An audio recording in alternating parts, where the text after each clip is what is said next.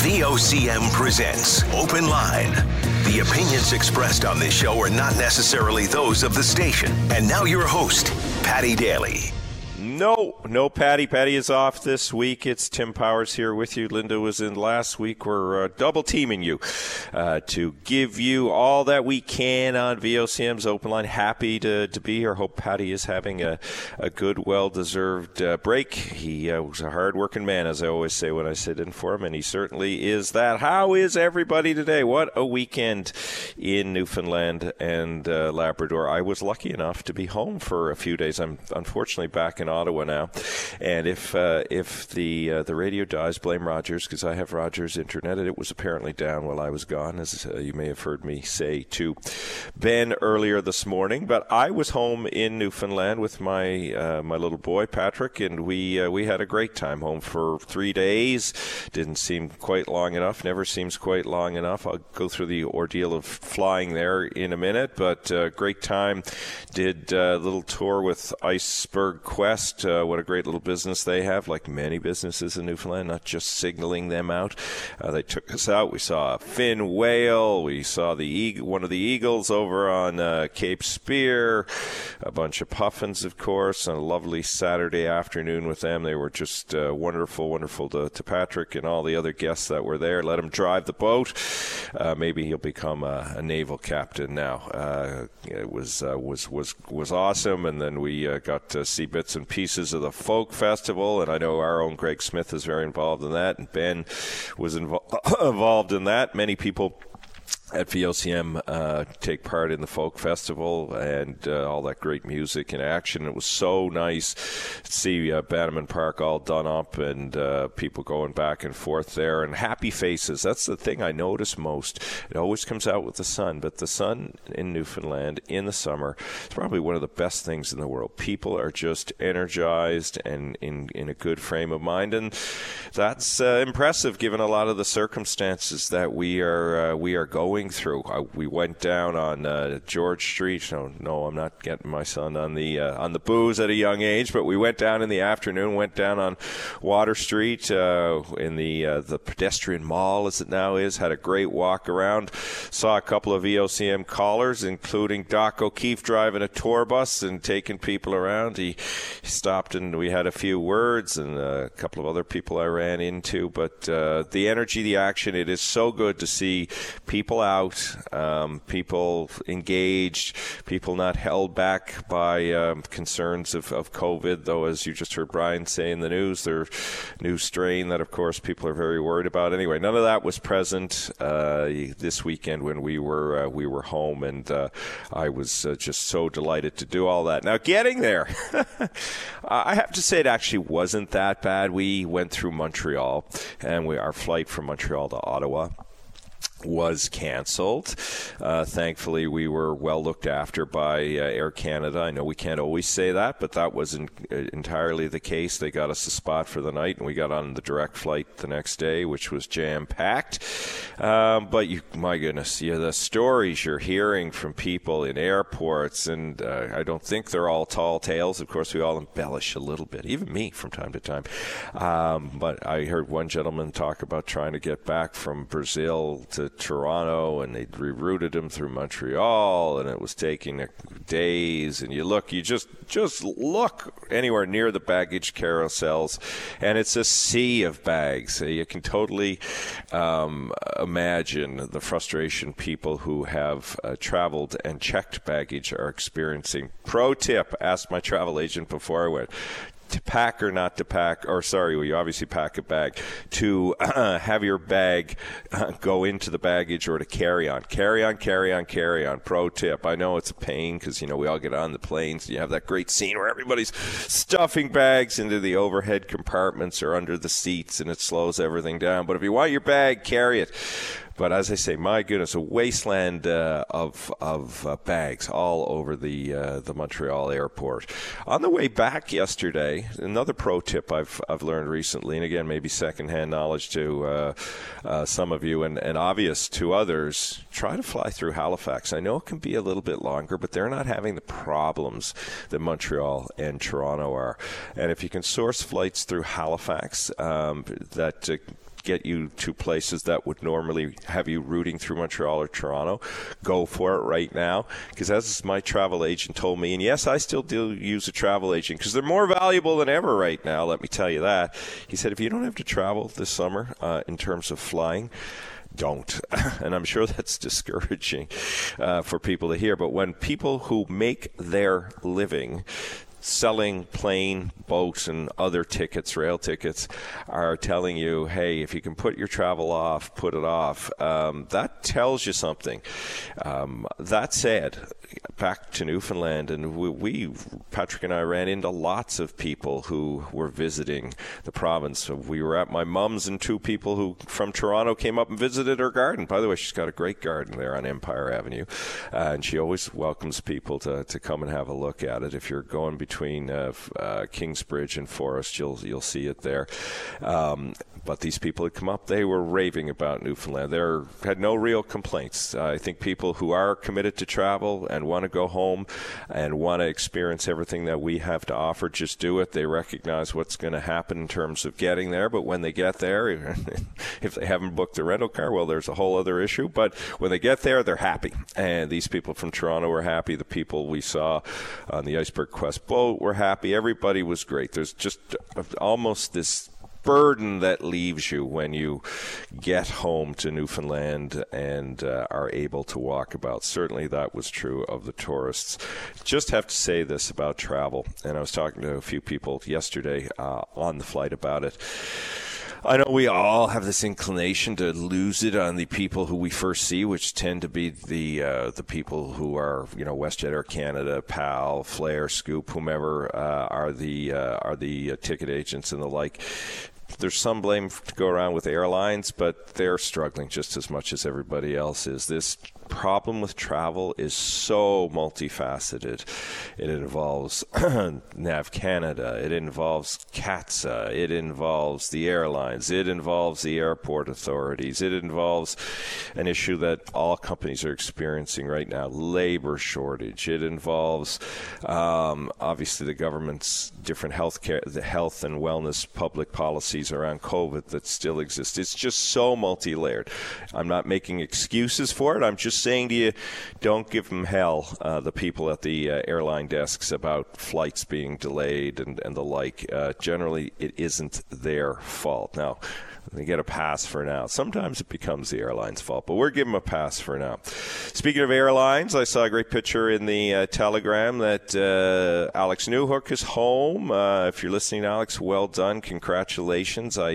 Great picture of his grandmother and his mom greeting him down those escalators that we've all seen and been on often coming home. I read that the Stanley Cup will be in the province sometime in August. I'm sure that's going to be one hell of a party, and it should be. It's a wonderful achievement. The third Newfoundlander to win the Stanley Cup, and the third time the Cup comes to Newfoundland with a player from the province who is going to celebrate. I imagine the streets will be packed with people as Alex parades the Cup in St. John's, or does whatever the hell he wants to do with it, because that's his choice.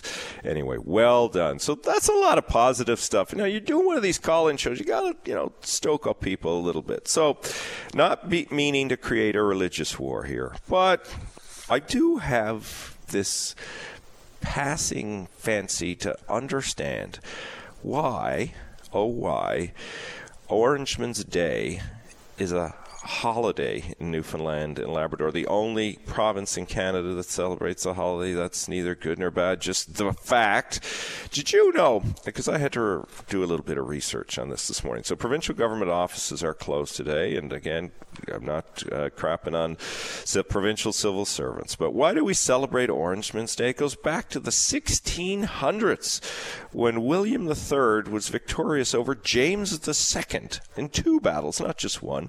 The Battle of the Boyne on July 1st and the Battle of Aughbrium on July 12th, which is tomorrow, and we celebrate Orangeman's Day, or the holiday is recognized in Newfoundland and Labrador. It's the closest day to July 12th.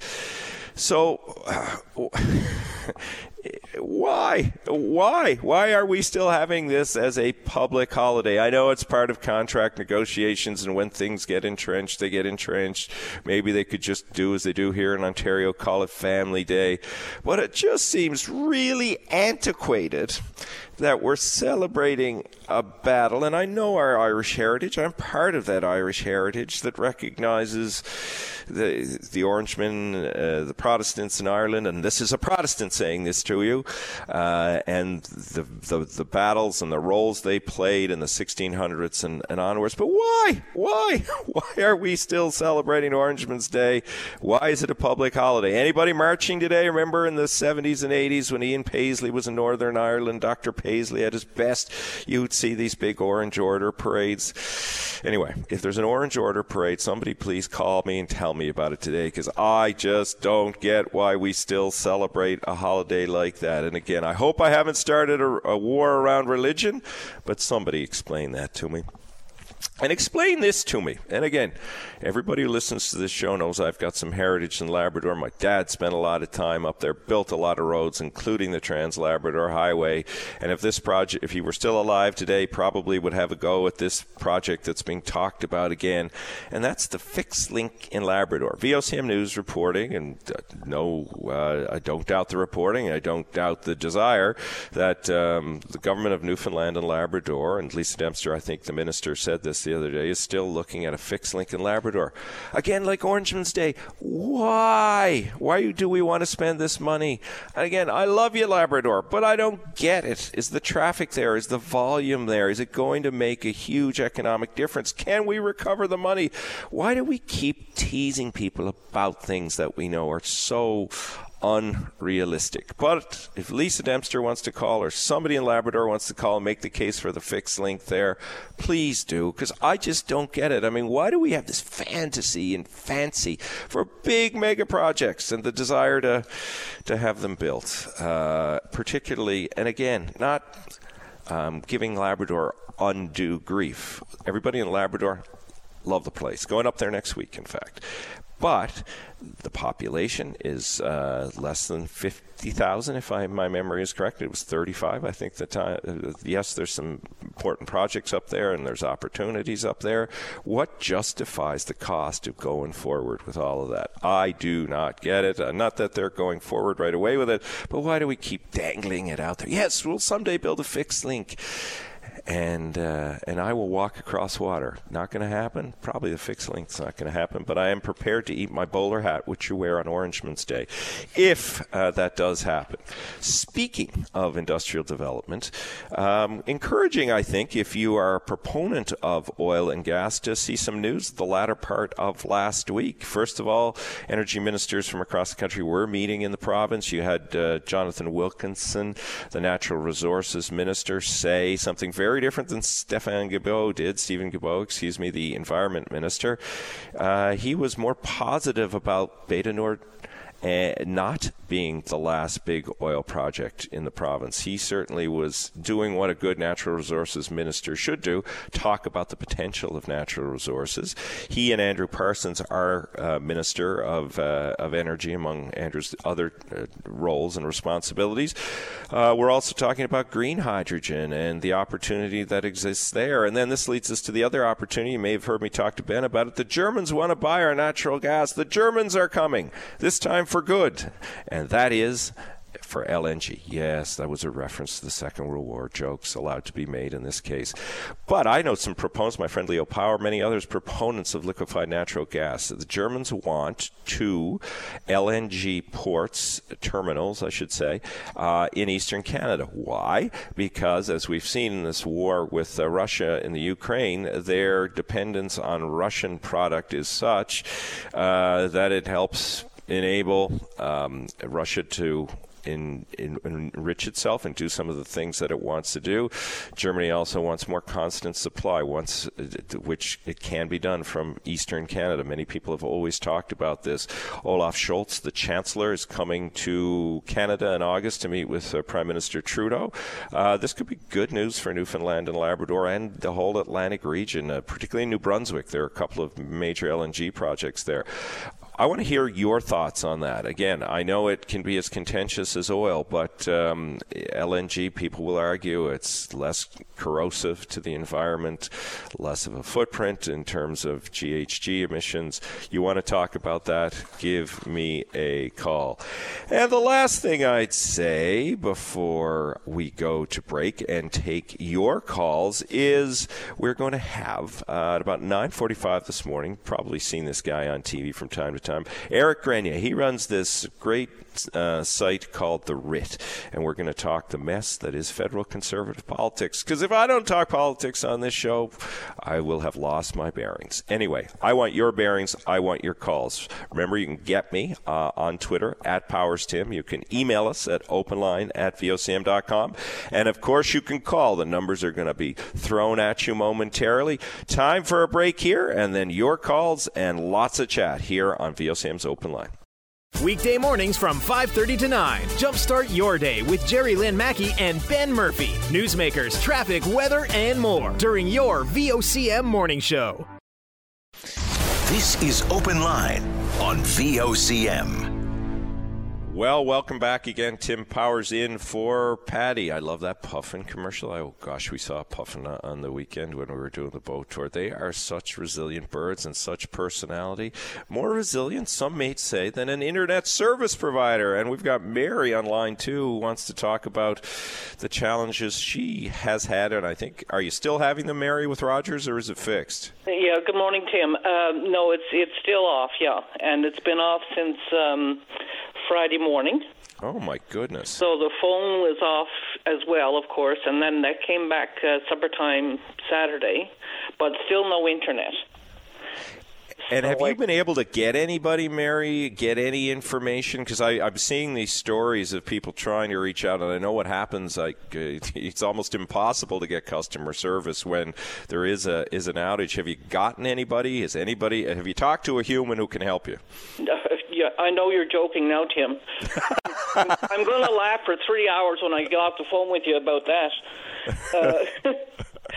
No, I called the Rogers this morning and they got like an outgoing message on there saying, I don't remember now exactly what. My brain is just in a fog. I can imagine. Sorry, go ahead, Mary. Yeah, it's something like about some people have been back on, and other ones we still have to wait till they come back on. So, but there's nothing really to say. I'm calling from Gander, so I don't know if I'm the only one in Gander or the only one in Canada that doesn't have the internet. I doubt that I am. So I'm hoping maybe some other people can call in today, so I don't feel so alone if anybody else is without it. Well, according to the CEO, Mary, you're going to get some break on your bill, right? They're going to look after people whose service was interrupted. I can't wait to see how all of that is going to go.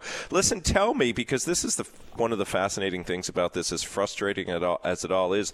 So how reliant is your house and your life on the Rogers service, on the wireless service? Tim, my life is it's very reliant on it because I live alone, so I have to combat the loneliness as much as I can.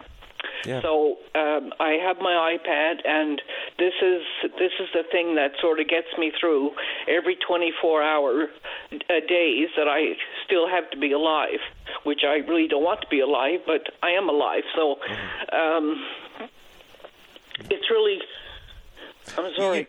No, that's okay. If I knew I was going to be this emotional, I wouldn't have got on open. Mary, all okay. Listen, your honesty is wonderful. It's okay, totally okay. But you make such a good point, because for so many people, it's the way we connect with the world. Whether it's watching Netflix, or whether it's emailing somebody, or looking at videos of family on that are sent to us, or looking at YouTube.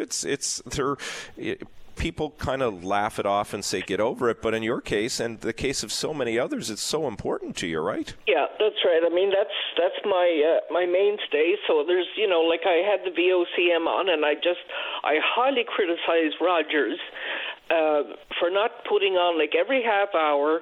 They should have something to VOCM, and so that VOCM got something to say. Like, they should put it on every half hour and the top of the hour, something, even if it's the same thing.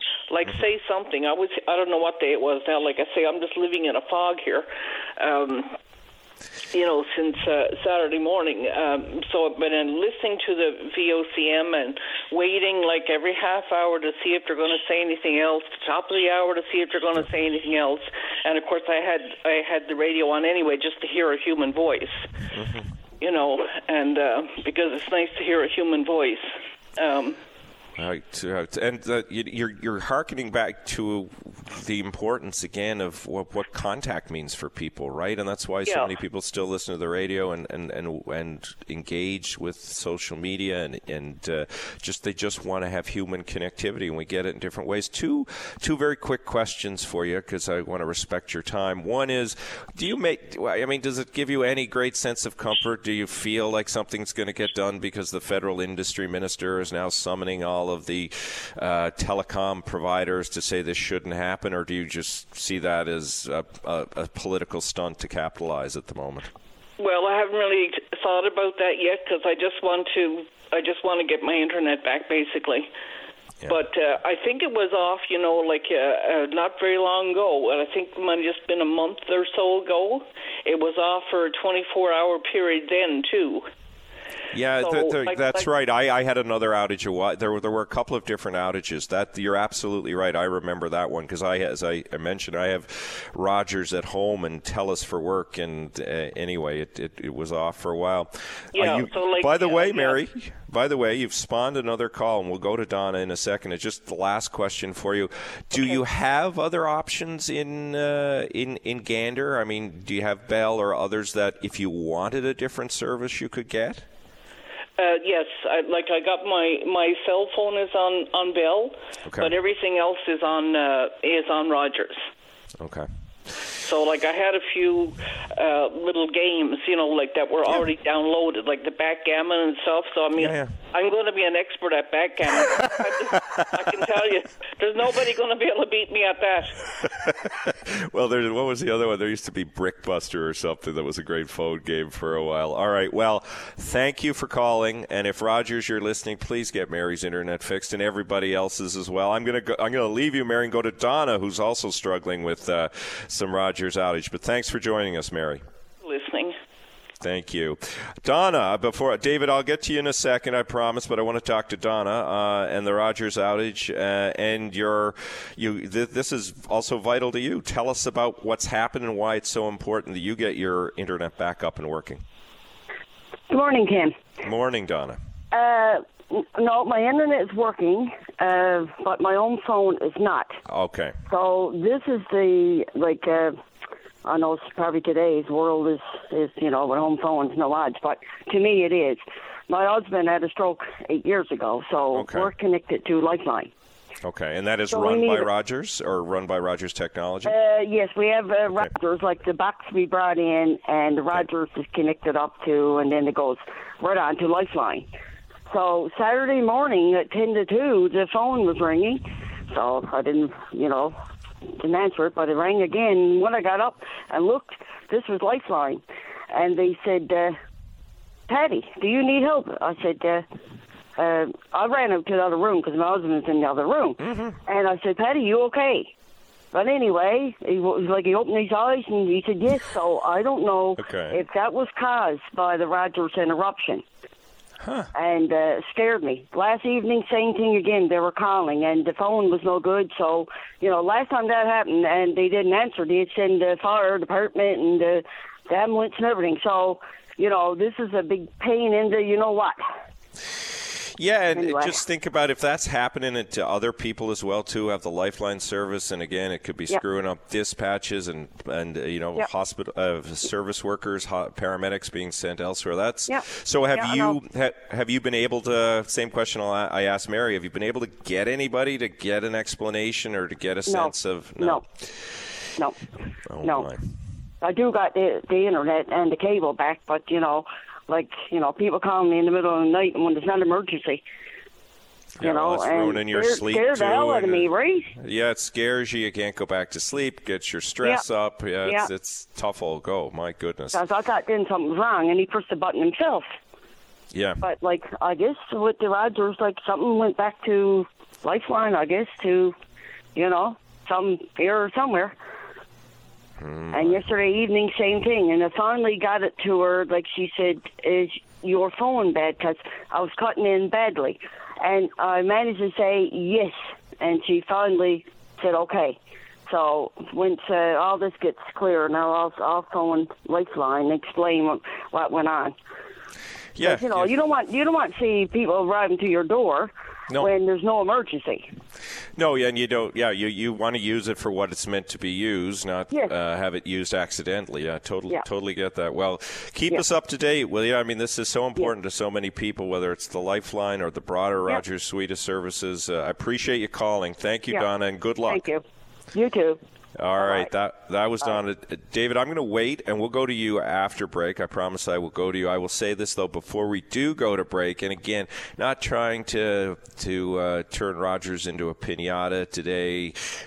Full disclosure, I own some of their stock, as many of you probably do, and those of you who have mutual funds and the like, generally a very good company. But probably need to up your game, Rogers, on customer service. And if anybody listening from Rogers, because Rogers is always listening, wants to call in and talk and give us updates, as Mary said, great idea. Some frequent updates would be probably more helpful than the video from the CEO saying he's sorry. That's important, but people want their service back. You can say sorry often, but the best expression of sorry is not repeating the behavior or ending the behavior that's irritating people now. So endeth the sermon on this Orangeman's Day. Time for a break here on VOCM's Open Line. Back with David, after the break.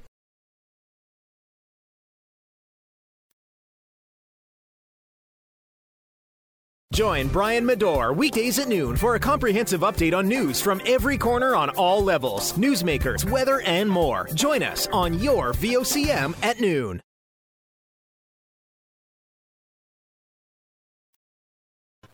This is Open Line on VOCM. So this program being what it is, listeners are so good at sharing information when somebody has a problem and they're trying to get it fixed. So we just heard from Donna a few moments ago talking about the challenges she was having with Lifeline and whether it was impacted or not by the Rogers turbulence. Polite way to describe what happened. Got a tweet, from Jim, who said, I was wondering if the lady who called about her issues with Rogers has rebooted her router. My sister, who is disabled and lives alone, had to reboot it a couple of times before it worked. Don't you love that? Jim is right, because that is the advice Rogers normally gives you. It's reboot. So maybe, Donna, if you're still listening, give that a try. And if not, I hope a human being from Rogers will speak to you. Now, he's been waiting patiently. I appreciate that. David, you want to talk about some injustices you're seeing. Tell us about that. Well, in my opinion, it's injustice. I mean, do you think Canada should be a country that has political prisoners being jailed for their views and stuff like that? Well, give me the context in which you're saying that before I say yes or no. I think I know what the context is. I'm talking about a lady that was jailed the other day for having a photo taken with another person in Ottawa, and a man that's been in jail since the spring and hasn't really been charged with anything. And we got murderers, presumed murderers, after having trials, and they're out on bail walking the streets. Does that make sense? Well, again, I don't think you're given the full context here. You may not know it. So I think the lady, and I'm not being dismissive of it, but I'll give the rest of the context. So the lady I believe you're talking about is Tamara Leach. You're referring, who is one of the convoy organizers, who has been charged and has bail conditions set out. As I understand the issue with the pitcher, it was a breach of one of her bail conditions. She has been to court. Her lawyers have made representation around that and the other bail conditions, and the court has rendered its decision. So I'm not sure I'd call her a political prisoner. She has been alleged to have broken the law. She has been charged, and the court has laid out conditions. I don't know who the other individual is you're talking about. Maybe it's Pat I'm talking about Mr. King. He was jailed back in the spring, and apparently he never even got a trial hearing yet. He's still in jail for presumably committing a crime, but he's still in jail, whereas some people that are charged with murder are out in 2 months walking the street for years and years before they go to trial. So give me an example of these murderers that are out in 2 months. Well, I'm not going to give names. I know. Well, do you know any? Do you know any? Because I think, and I'm not being rude to you, David, but I think when people put out these examples, they need to understand. Let's talk about Mr. King. Mr. King has appeared before the magistrate. The specifics of his case I'll look into in a moment. But he either couldn't meet bail conditions or couldn't afford bail. Mr. King has a long history of propagating what would be considered hateful views, racist views, and the like. Now, listen, he can propagate them. Can I ask you a question? You can ask me a question. You asked me too, so can I ask you one? Yes. I just said go ahead. What are his views? What is the hateful views? Tell me what they are. Well, he believes in something called replacement theory, and we're not going to get into debating replacement theory here in great detail, but effectively replacement theory is a cockamamie. That sounds like an opinion to me. No, do you want me to answer the question? You are welcome to look up replacement theory through your Rogers account if you have one on Google, and you'll understand what it is. But so you believe in. So let me tell people what replacement theory is. This notion, not borne out by any truth or any fact, that different leaders and different political parties are trying to replace white Anglo-Saxon males and white people in general as in leadership roles and political roles and the like. And King spouts this particular view. Do you believe that view, David? I believe in freedom of speech, and yes, so we can talk about until the day I die.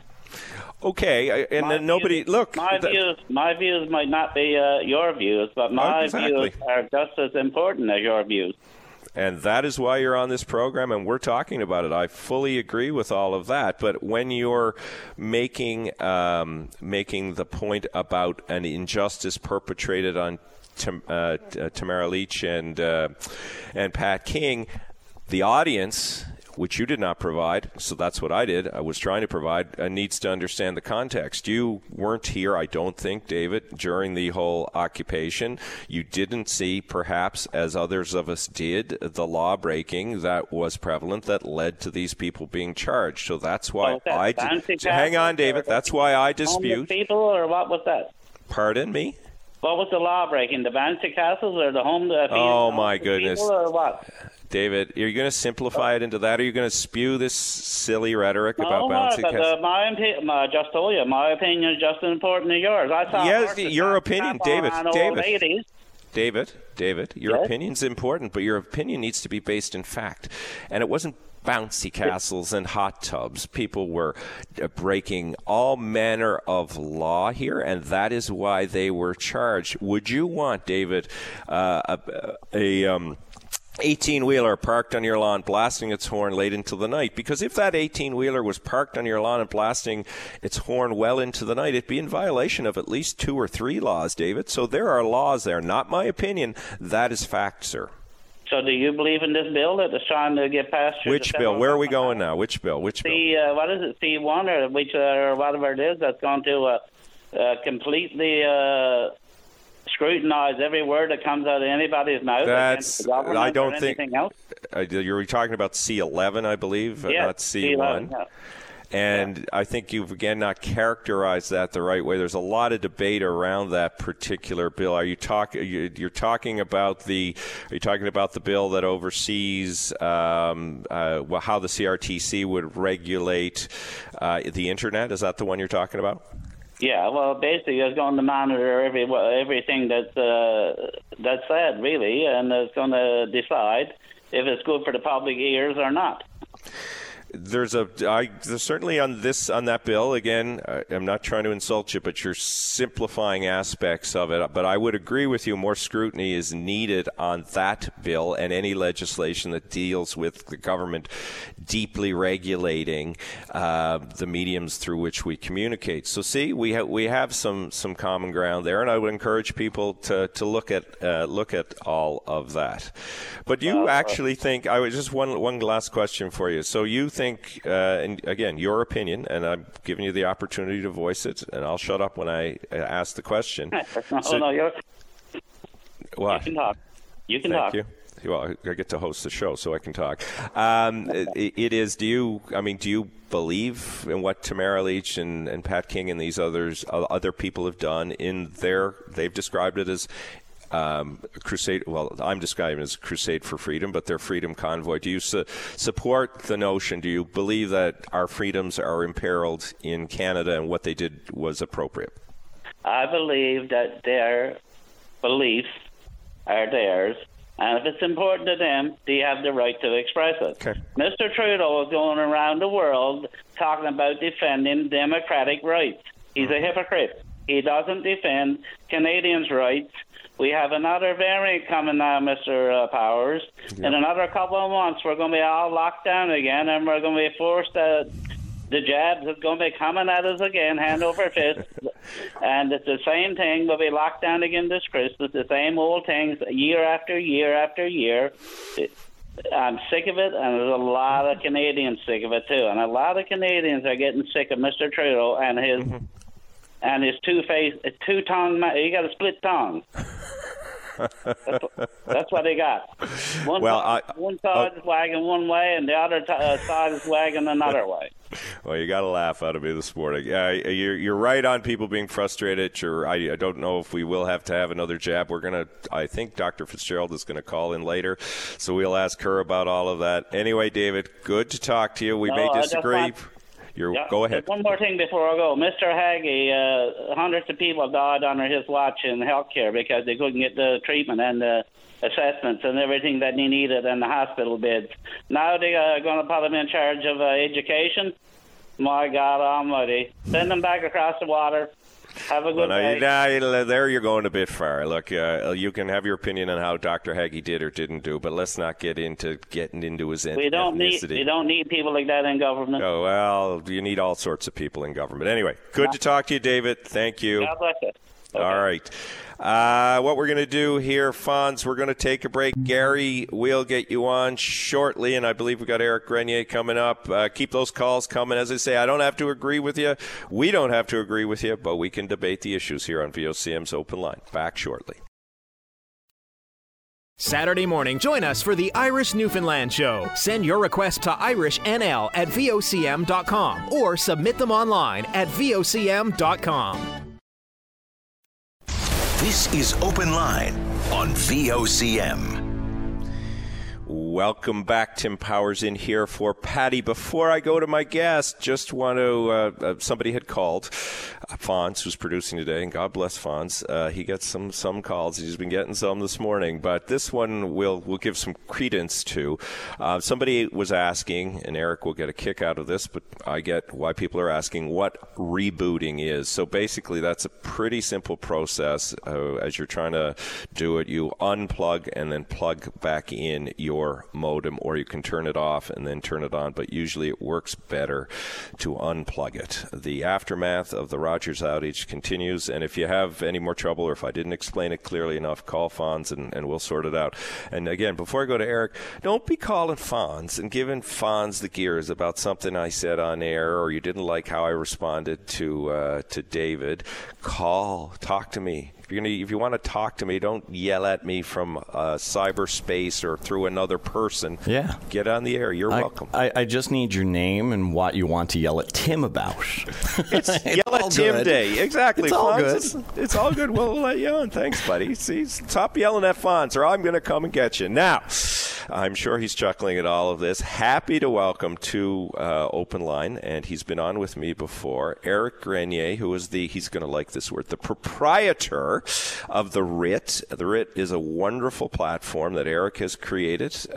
We just did his 50th podcast. It's been going for over a year now, and The Writ looks at all manner of different political issues across the country and gets right into the numbers. That's Eric's specialty, among other things. Eric, have you rebooted The Writ this morning, or all's good with you? Luckily, The Writ was not impacted by the outages, so we were okay. Okay, good. Yeah, the Rogers outages are a big topic this morning because, as you know, you spend a lot of your life working through the internet to tell your stories. People have been greatly affected by all of that. But that's not what I want to talk to you about this morning. I want to pick up a discussion you and I had with Chad Rogers and Catherine Cullen on your podcast the other day, looking at the state of the Conservative leadership race. And when the day we taped that, which was Thursday, was after Patrick Brown had been expelled from the race, and subsequently a number of different pieces of information have come to the fore. Brown has hired a lawyer to try and appeal this or potentially go to the court. What's the aftermath now as it relates to the leadership race and how it looks, Eric, on this Monday, some 4 days after that expulsion?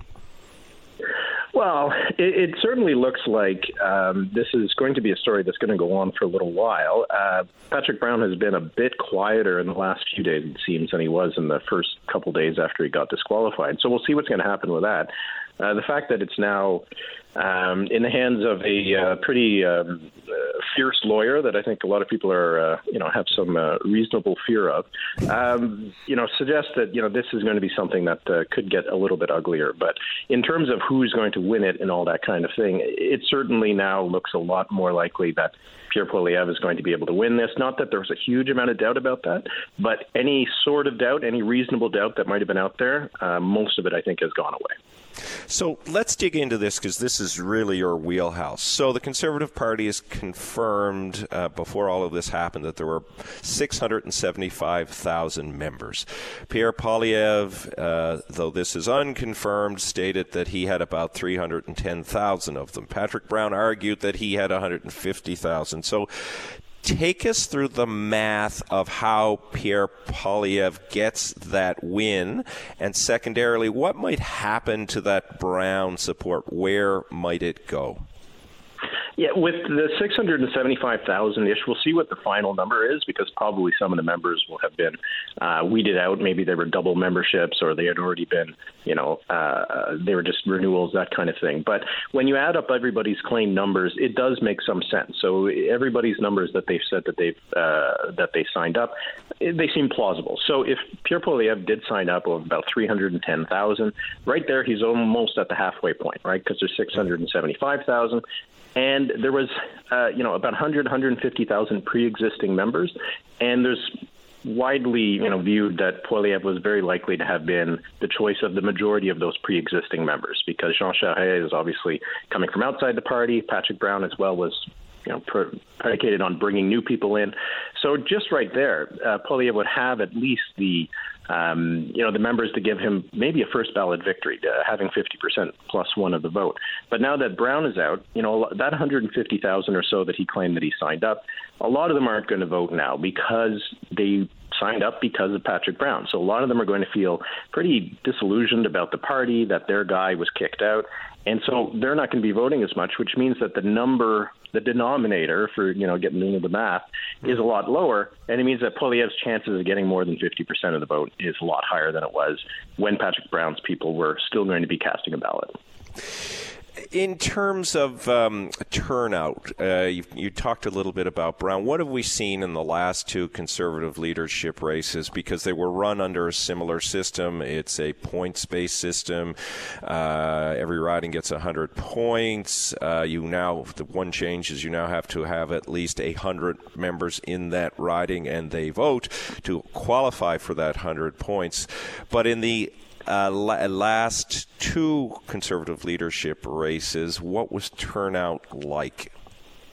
It wasn't 100%, obviously. It was closer to something around 60%. In both of the last two races, there was 270,000 members, so there's a huge amount now. There's a lot more than there was last time. The number of people who voted was, 140, 150,000. So, probably expect the same kind of thing, that it won't be 600,000 people that are going to be voting in this, probably be closer to 400,000. But the fact that, for one thing, Jean Charest is in the race, one of the things that was the case in the last two races was that Quebec had a lot of the ridings without 100 members.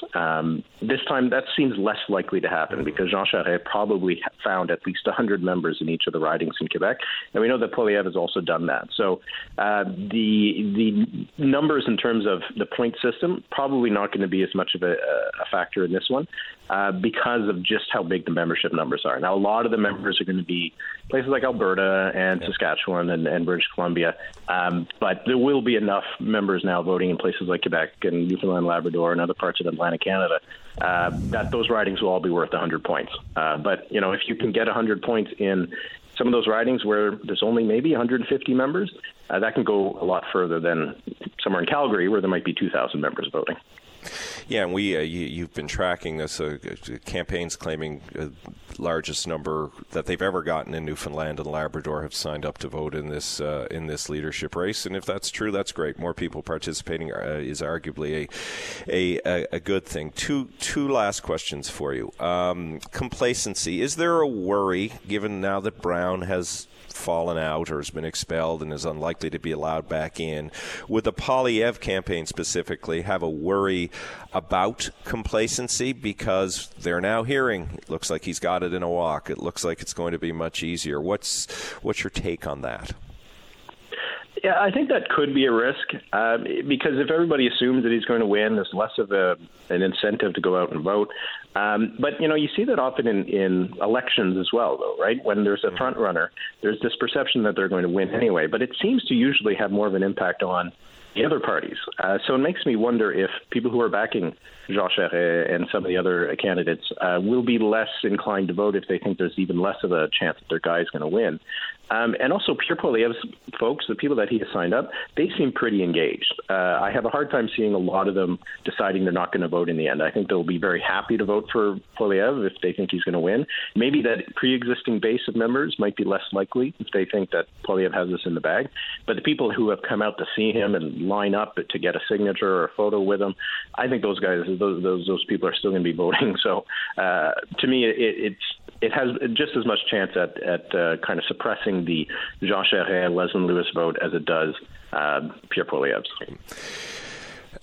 Interesting take on it. You probably are very right, as you usually are on these things. The last question, because you've covered so many leadership races, you've looked at the way people select their leaders. There's, as you no doubt saw, as listeners perhaps have read, criticism now coming about, when you have a process like the one you have to sign up members in the Conservative Party, and it's not just the Conservative Party, but the criticism is focused on the Conservative Party, that you're going to have shenanigans, that you're going to have what you saw happen with Patrick Brown. That is this really the best way to select a leader? I personally have never seen a system that is free of criticism, that it could be described as the best way. What's your take on that argument, and how do you ground what works best?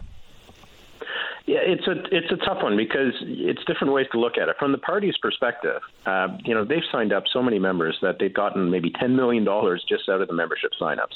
That's something that is good for the party, that extra money. The fact that they've got all of these people who have now, given their names to the party, given their email addresses, are much more likely to donate in the future. That's also good for the party. Does it make sense in terms of choosing a leader? That's where I'm not so sure, because a lot of the people who are signing up for this will disappear after this race is over. We've seen in the last couple of races where the existing membership base, which grew to 250,000 people in both of those leadership campaigns, it dropped by about 100,000 afterwards. All those people just went away. You had, in 2017 when Andrew Scheer won, it was dairy farmers in Quebec that signed up. Those aren't active Conservative members anymore. In 2020, there was people who were motivated by gun rights, again in Quebec, because it was easy to game the system in Quebec because of the point system. And a lot of those people probably aren't active in the party. And you wonder about all the people who have signed up with Jean Charest, who have done so almost explicitly in opposition to Pierre Poilievre. The people who Patrick Brown has signed up, they're probably going to go away. It seems like a weird way to choose a leader, to choose a potential next prime minister, because it doesn't really translate. Being able to sign up a lot of members doesn't mean that you're going to have good control over the parliamentary caucus. So I don't know what's the best system. You know, what they have in the UK, and lately you can't look at the UK as anything political, but, you know, they have a system where the caucus, whittles it down to two candidates, and then the members choose that. You know, maybe that's an interesting kind of model that we could have here, but it is an odd system that you have a lot of people who will be members of the party for just a moment, will go away if their person doesn't win, or even if they do win. And then that person has to impose their rule over the caucus and then take it to voters. It is an odd system, but I don't know if there's a perfect solution. Yeah, as you said, the winner's data collection and money for parties, and that's why they go down that particular route. The data and the dollars make it beneficial for them. Got to leave it there. Thank you, Eric. And again, I encourage people to check out the RIT. Eric has all manner of content on there. He does great work. Great to have you this morning, Eric. Thanks, Tim. Okay, time now for news. But before we go, I've got another router update, because I forgot this key component of it. Shame on me. If you are trying to reboot, so back to our reboot discussion, you need to at least unplug your device or unplug the router for 10 seconds or so. Thank you, Jim, for reminding me of that. So there you go. The lesson on rebooting is done. I hope that is working. Unplug it for 10 seconds or more. Now I can hand off the news to VOCM's Brian Medore, and I'll be back with you after the break.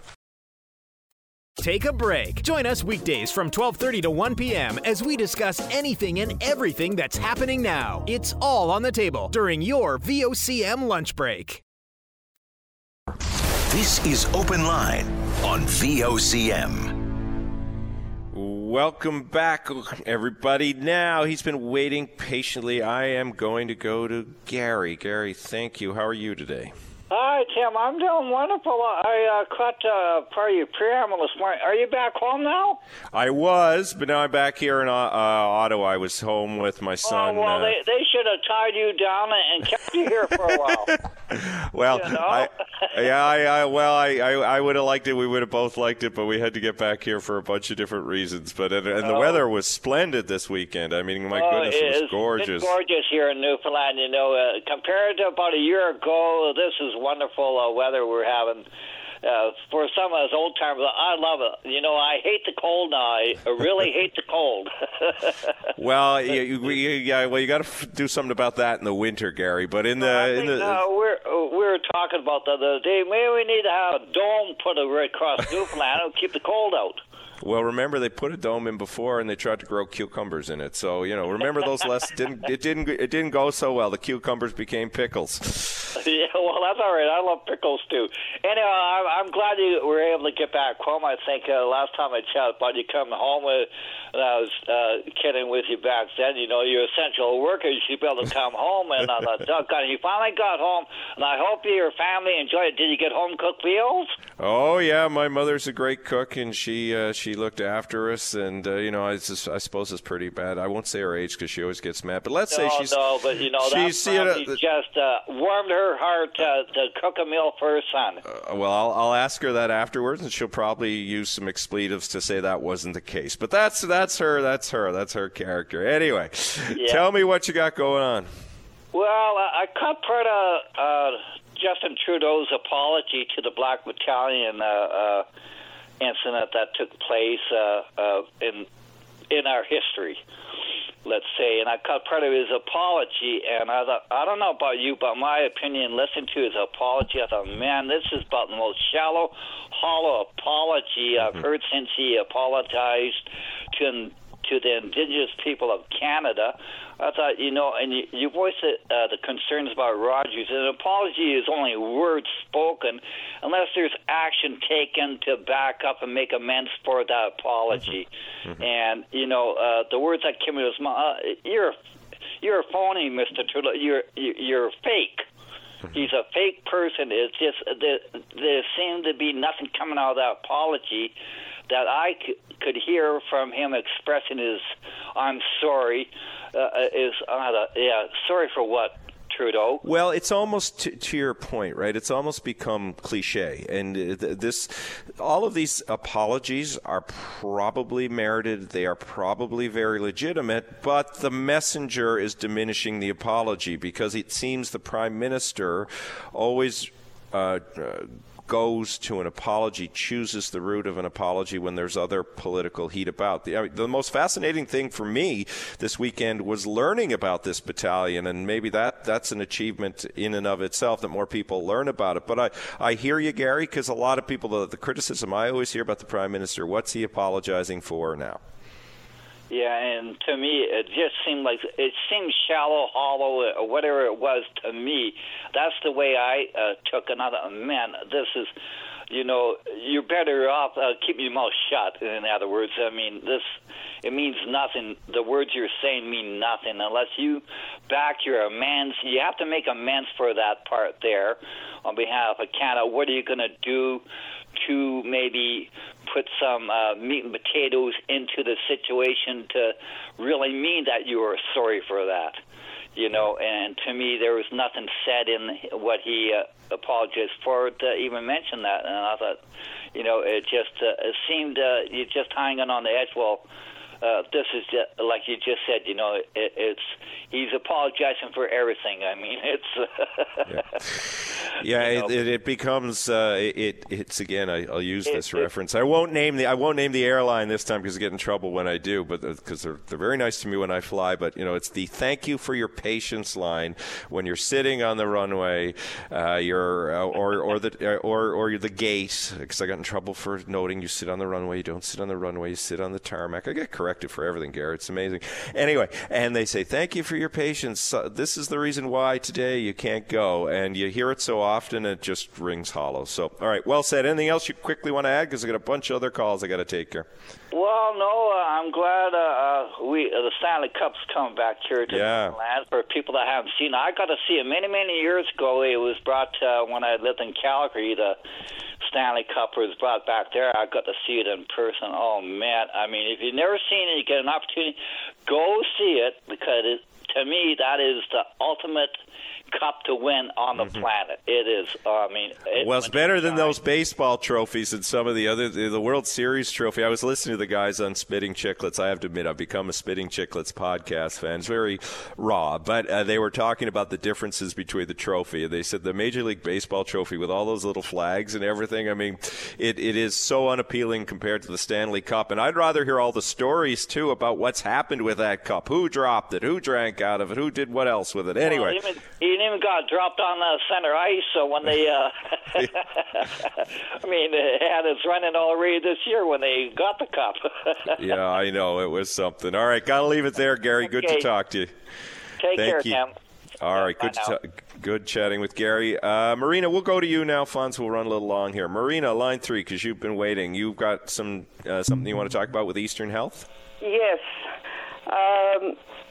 I had an experience on Eastern Health with the paramedics and that on July 6th. Okay. At 4:20 a.m. in the morning, I called the ambulance for an individual, and when I called, they were here in less than 20 minutes, which that was good. Yeah, that's good, yeah. But my problem is, when the ambulance got here, the individual, his oxygen level was only on 50%. So they were there and they asked me, is there any first aid responders and that up here? I said, as far as I know, the only one I know of would be Fairland Fire Department. So they called them. They refused to help. The only thing we wanted to get done was the individual being put on a stretcher and helped to put in an ambulance. Now, the paramedics that were here was only 2 girls. They couldn't lift them. So they called and they tried. We had to wait till 6:30 for an ambulance to arrive here in Aquaforte. and I think that's a bit much. Yeah, every time I host this show, I hear stories like yours about the challenges with ambulance service provision, particularly outside the city, as you say. And so what would you like to see done? What is a better, obviously fully upgraded ambulance services, but in terms of what do you think's real and what would you like to see done? Well, the ambulance service, they were excellent. I have no issue with the ambulances. There was 2 girls on that ambulance that morning. I don't understand why they don't have a male and a female doing that. That way, then they could have more or less had better be able to get the individual to the ambulance. Again, I don't know all the facts as you do here, but there's certainly it's not uncommon to have 2 females staffing a paramedic service here or anywhere else. I don't know what the guidelines are. I don't know if there were other issues there that were at play, but usually they're trained regardless of the circumstance to assist. But I don't know the circumstances. I don't know if a mixed pairing of a male and female would have made a difference. But okay, that's your perspective on it. Anything else you want to add, particularly for those who are listening who may be trying to address ambulance service provision across the province? And medicine across the province? Well, my issue was that by the time he left here, it was 3 hours, with his oxygen level only on 50%. Which has an impact. We had to wait to get a second ambulance from Trapassi. Yeah, that took a while to get here. And you're lucky the circumstances weren't grave. All right. Well, thank you for sharing that. I appreciate it. I'm sorry you all had to go through that, and we've got work to do, absolutely, on the way we provide that sort of care to people. Thank you, Marina. All right, thank you. All right, that was Marina talking very complimentary, though. Let's remind people of that, of the initial responders and the ambulance service that was there. And look, as I said, every time I do this show, I hear about this. I know people in the government and the province hear it too. I know they're working on it. But in the meantime, it's still a struggle for a lot of people who call upon these services in their hour of need. Going to take a break here. When I come back, I've got Bill and Jim. And good news, everybody. The reboot worked. Well done. I'm glad it worked for you, Mary. I'm glad we were able to crowdsource it through VOCM. Time for a break here on Open Line. Back with Bill, Jim, and all of your calls after that. The workday winds down with Greg Smith in The Drive. Get up to speed on the day's events and current traffic, weather, and community updates each weekday afternoon on your VOCM.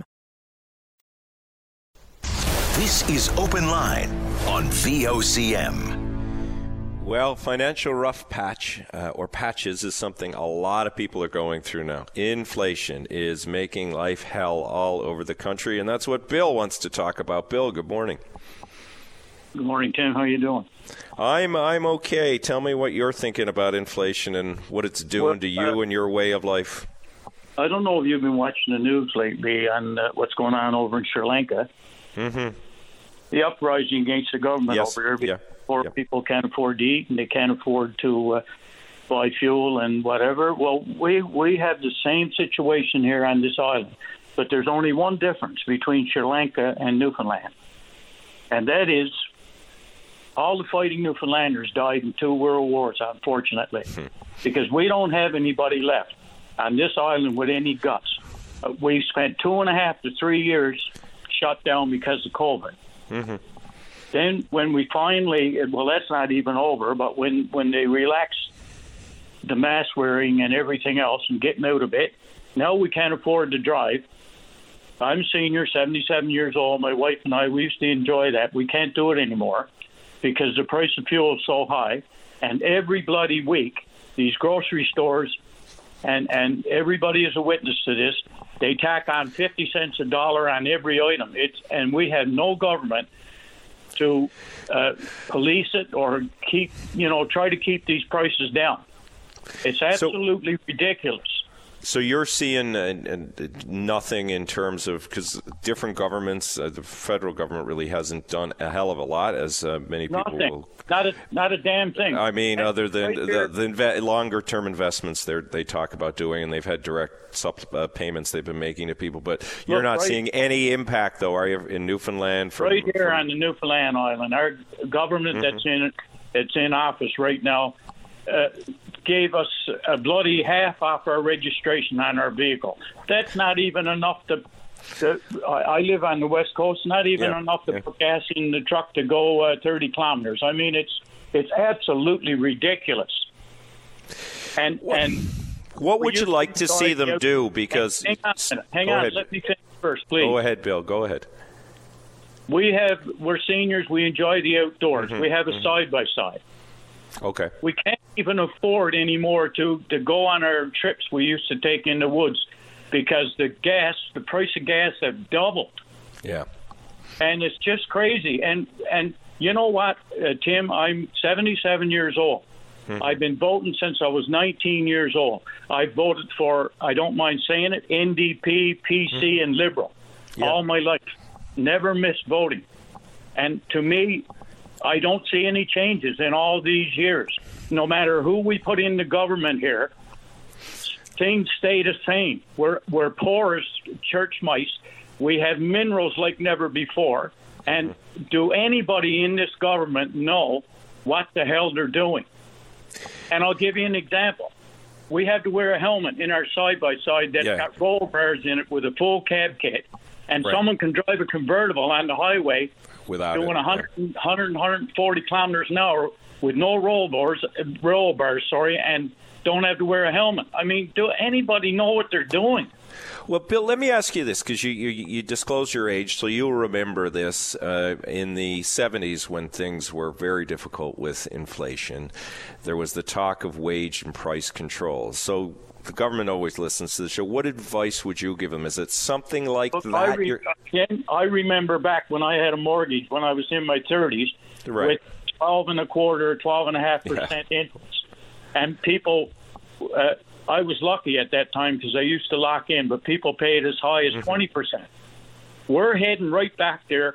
We're heading for a bloody recession, and I don't know how they can stop it, but is there anybody trying? It's going to come down to nobody's going to be able to. Well, it is now. We can't afford to go anywhere. We can't afford to eat. And these seniors, I'm not too bad. I can manage to get a bite to eat. But we have seniors in this province that are starving to death and not eating the proper foods because they can't afford it. And come winter, the bloody price of fuel oil is so high that they're not even going to be able to afford to heat their homes. Does the government care about that? Mr. Fury, when he goes to the pumps and gasses up his car, he doesn't worry about $2 a liter, $2.25 a liter, because the coppers, we're paying for it. I want to pick up on two things. I'm sorry, but it's starting to get to me. Yeah, no, hey, listen, you said two things of interest to me, and I'll get your comment on them, and then we'll go to a break. I mean, the food one is fascinating, right? Because what's happening, it's fascinating in as much as it's driving people to eat more poorly, because the only things they can afford are things that are, lined with preservatives. They're not as healthy for you. And you're seeing that happen, are you, Bill? You're seeing people just buying more. 100%. Yeah. And on the Fighting Newfoundlanders, what would you like to see your fellow citizens do here? What would be helpful, do you think? But Tim, I mean, look, for some unknown reason, people would much rather talk about bloody hockey game than talk about the situation that we're in today. Yeah. I mean, nobody gets up in arms. Nobody. We should be all storming the bloody government building in St. John's, like they're doing over in Sri Lanka. But nobody's doing nothing. How much more can the people of this province take? Yeah.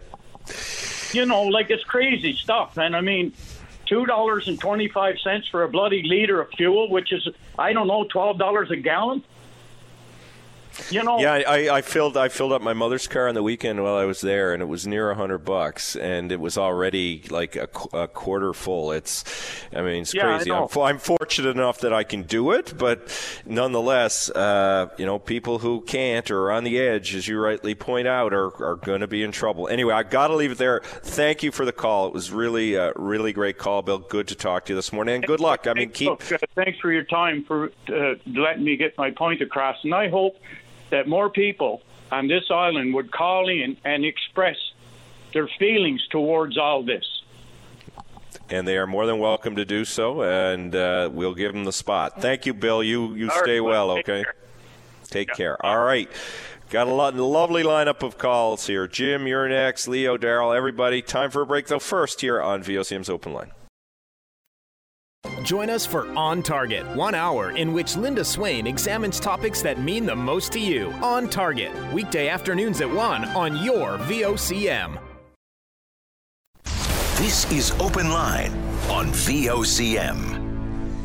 Welcome back. Just before I go to Jim, that was a great. All the calls are great, but I really like Bill's passion, and he's right. If you want to call and talk about how inflation is impacting you, please do. It's tough out there, and we do need to keep reminding people who make decisions that more potentially needs to be done. If it can be done, maybe it can't. I'm not an expert in how we push back the entirety of inflation. It seems nobody else is at the moment either. Anyway, Jim has been waiting patiently on line 5. He is from or in Labrador and wants to talk about the fixed link. Jim, how are you? Good, Tim. First-time caller. I'm calling in from Labrador West. Okay. Two-part discussion, I guess, I'd like to have with you. And thanks for this platform. What you guys do out there is a bonus to view points from all over our great province. It's a two-part discussion. Okay. You just brought up about the fixed link. Yep. Labrador West, Labrador, and Newfoundland and Labrador. Mm-hmm. Yeah. I sort of see where you're coming from, and I agree with you, how important it is, and is it feasible? Again, industry, population, would the island gain more? Would Labrador gain more by spending this kind of money? The question I have really about it is, how far has discussions gone with government, say the developer, who's going to be taking on this massive project? I don't know the answer to that, and the government is off today because, of course, it's Orangeman's Day, the strange holiday that we celebrate. Have to get that in there again. So we're going to try and get Lisa Dempster or somebody from the government on tomorrow or over the course of the week, Jim, to get that answer. I mean, I remember years ago seeing projections that it was, and this is 20 years ago or longer, billions of dollars. And it would be, because it's the distance, the cost, the stability, all of the things that would go into building a fixed link. They're not inexpensive to build, excuse me. So it's in the billions of dollars is my guess. I don't think there's a more cost-effective way now to build it than there was 20 years ago. There might be efficiency, but materials and all that still cost money. Yeah, and that's a great point of view you're asking there, which obviously we're going to need those answers. My second part of my call is regarding the seniors for the safe and affordable housing crisis that's here in Labrador West. Oh, you guys have it bad. I mean, if it's bad on the island, it's bad in Labrador, eh? Well, like you said, there is not a facility whatsoever for our seniors. To even have a social or a gathering is no longer available due to, foundation or infrastructure that's obviously getting old, aging, like the seniors. Like the points I'd like to make is for discussions on it and why to this day we do not have a seniors affordable and safe accommodations. When we look at it through the years with different governments, all colors of government that's been representing Lab West, and with IOC going into production since 1958, 64 years, and Wabush started production in 1965, 49 years, now Decorah. So the taxes that's been paid for working in Labrador West that obviously went with government I can't understand why, to this day, that we are trying to apply for grants and subsidies and finding out that we don't qualify, or for whatever reason, our developers that we do have a developer that wants to see this here, and it's sort of like we're jumping through hoops trying to make it right. And again, is the government looking at the Cora and IOC, Rio Tinto, pay the bill on this one? When I personally, that we've all paid our fair share, billions of dollars worth, and we're still wondering why to this day that a senior that cannot no longer live in their house, is not safe to be in their house, they don't want to be there, there's a crisis for housing for the companies, we can't get a house here, and they want to be here. They want to be here with their grandkids, they want to be here with their kids, they got nowhere to go. So if we do get to the stage in life, which we're all going to reach that stage in life, that we are going to have to go to another facility for the remaining safe and enjoyable life that we're all going to live.